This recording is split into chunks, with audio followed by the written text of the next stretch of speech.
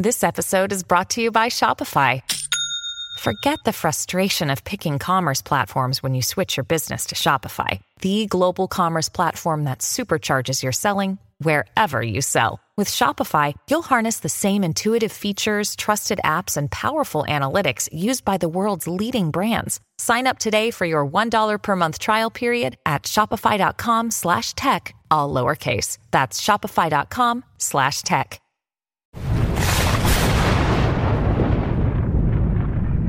This video is brought to you by Devout Decals, makers of reusable Catholic art for your home altar, your bedroom, and your home classroom. Francis, in his infinite wisdom, mercy, and desire for unity, wants Catholics to unplug from social media, where there is endless chattering from what one political commentator back in the 1970s called the nattering nabobs of negativity. It's a turn of phrase I absolutely love, and it applies here. Francis wants us to unplug from social media. Why? Because on paper, it looks like he might be talking about how to have a better time meditating in Advent and that kind of thing, which is important, of course, but taken in context of everything going on at the moment and with his history of petty comments, it becomes pretty clear that what he's really asking for is his critics to lose their audience so he can get on with doing what it is he wants to do, which is to finish remaking the church into the image and likeness of his understanding of the intentions of Vatican II. That's what he wants, and we have the words of a priest to remind us of this, that apparently Francis can do whatever he wants with no repercussions, and that we're supposed to just smile and nod and accept it all because that's what Catholics are supposed to do. So unplug from social media so you no longer have any idea about the bad things coming from Rome until it is far too late to do anything about it. Headline from katholisch.de, the official news arm of the German bishops. Pope Francis is not pushing the church into schism. Well, that's reassuring, isn't it? I mean, we can all go home now content in knowing that the bishops who are doing more to push heresy in the church than anyone else have assured us that Francis is not pushing the church toward schism. There are times in life when we see someone who should not be the messenger for something, making the mistake of being the promoter or messenger of an idea that is probably an important one, but in so doing, those who choose to promote the message undermine the important work that they're doing. They undermine their own efforts. That's probably the case here, but they say he's not promoting schism, but instead taking the church into a much-needed, bold new direction. And this bold new direction isn't actually not new at all. It includes things that his predecessors had done. So, from the article, quote, "The criticism of Pope Francis's administration is becoming increasingly louder. He often acts arbitrarily, pursues a progressive agenda, punishes conservative opponents, and rewards those who follow his example. The much vaunted synodality is window dressing because it actually only has an advisory character. Francis ultimately drives division within the church. I share many of the points of criticism and would like to see a pope who at least sticks to his own rules and, for example, submits resignations from archbishops within the deadlines provided for by the canon law and accepts or rejects them. But he has the freedom to do whatever he wants, and all we can do is accept it. This will undoubtedly have negative consequences for the already weakly developed legal culture within the church. However, there is one accusation that the Pope is unjustly accused of, the claim that he is driving the Catholic Church into schism.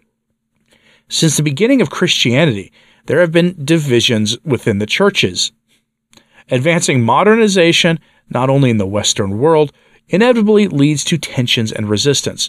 Worldwide integration also provokes non-simultaneities that cannot be easily resolved. Blaming Pope Francis for divisive tendencies in the contemporary church is dishonest. Rather, he is the catalyst for developments that have already begun before him. One example is his immediate predecessor, Benedict XVI. What is new under Francis is that conservative groups of believers now also feel excluded, an experience that previously so-called progressives was reserved. The question is, also with a view to the next pontificate, how can a pope really be a servant of unity, be as it meets his requirements? End quote. The translation leaves a little something we desire there, but I think you get the idea. The priest who wrote that snippet is actually right about one thing. Francis is continuing the work of his predecessors in some ways. Benedict was called the Green Pope for a reason, and he spoke about the need to have international authority over countries to enforce regulations about care for our common home, just like Francis did.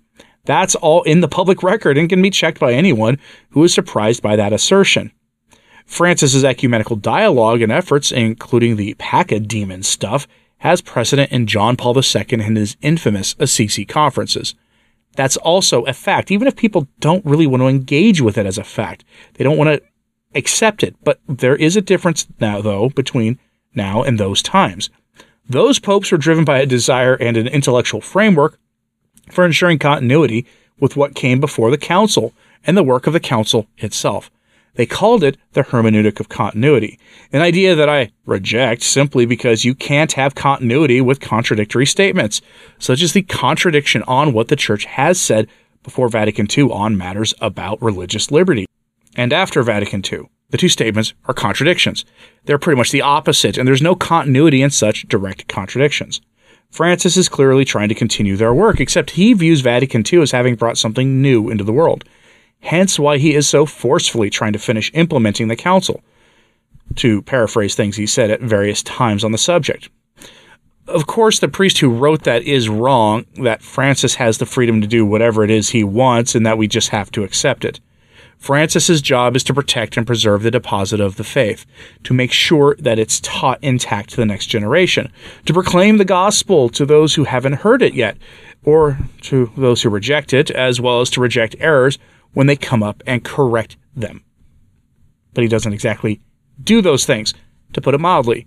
And the power of popes are constrained anyway by their title of servant of servants, and by the sense of Christian charity they're supposed to have, and most importantly in portions of canon law that protect the rights of bishops and priests against actions that only a pope could take.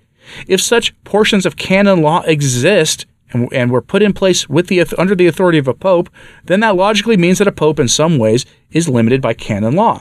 Otherwise, the Church wouldn't have wasted the time and the money to develop those sections of the Code of Canon Law. They would serve no purpose. Here I'm thinking about the rights of bishops to due process from being forced into retirement or banished from their dioceses, a series of protective measures that the Grinch of the Grotto Santa Marta has decided to wholesale ignore because he lacks a sense of justice. Of course, that's not the only thing at issue here.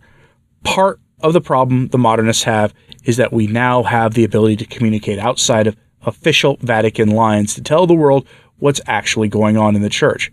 They can't filter us, regardless of how hard they might try. It's that reason that we get this next story.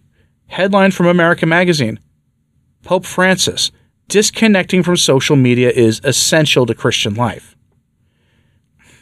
I don't think I need to remind you that it's because of social media that we have this ability to communicate with one another, that we know how bad things are in Rome right now, and which enables us to correct doctrinal and theological errors whenever somebody in Rome decides to push something new, or to stand with good bishops and priests when they get unjustly sidelined or even canceled for defending the faith against the heresies of our time. That's clearly what Francis has in mind here. It's not merely a call to tone down the noise and distractions during Advent or Lent. That kind of message is fine.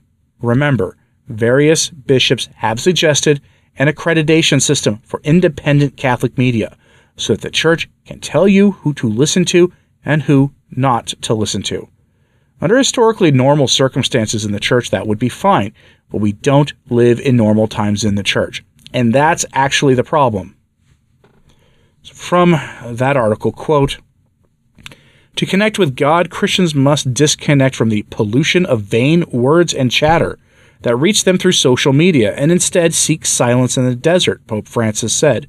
"The desert is," quote, "the place of silence and essentials, where someone cannot afford to dwell on useless things, but needs to concentrate on what is indispensable in order to live," the Pope said before praying the Angelus from his studio overlooking St. Peter's Square on December 10th. Reflecting on the day's gospel reading from St. Mark, in which St. John the Baptist is described as, quote, "a voice of one crying out in the desert," the Pope said that the saint's decision to preach in the desert is a reminder of the need to be, quote, "freed from the superfluous, to dig deeply within ourselves so as to hold on to what is truly important before God. Silence and sobriety from words, from using things from media and from social media are not just sacrifices offered to God, he said, but, quote, essential elements of Christian life. Pope Francis said that the power of St. John's preaching is linked to the silence he experienced in the desert, which allowed him to listen to the Holy Spirit. If someone does not know how to be quiet, it is unlikely they will have something good to say. While the more attentive the silence, the more stronger the word, he said, end quote. Again, if you were talking merely about Advent fasting or Advent abstinence, that might be fine, but the giveaway is the barb at the phantom person who does not know how to be quiet because they don't have something good to say. What do you think he's talking about there? Those are his critics and the critics of the Synod on Sin and those who object to his program for the Church. Pick a figure high enough profile that the Vatican might actually pay attention to them, be it Bishop Strickland, Cardinal Burke, or Raymond Arroyo. We know that they pay attention to them, but it might also apply to anyone else you can think of. That's who they are talking about. All of them use social media to correct the errors of our time, and that is what Francis objects to, regardless of whether he thinks he has the power to push at any error he pleases, and that we have to just accept it. Like what that priest in the previous article said. But I'm curious what you have to say about this, so let me know what you think.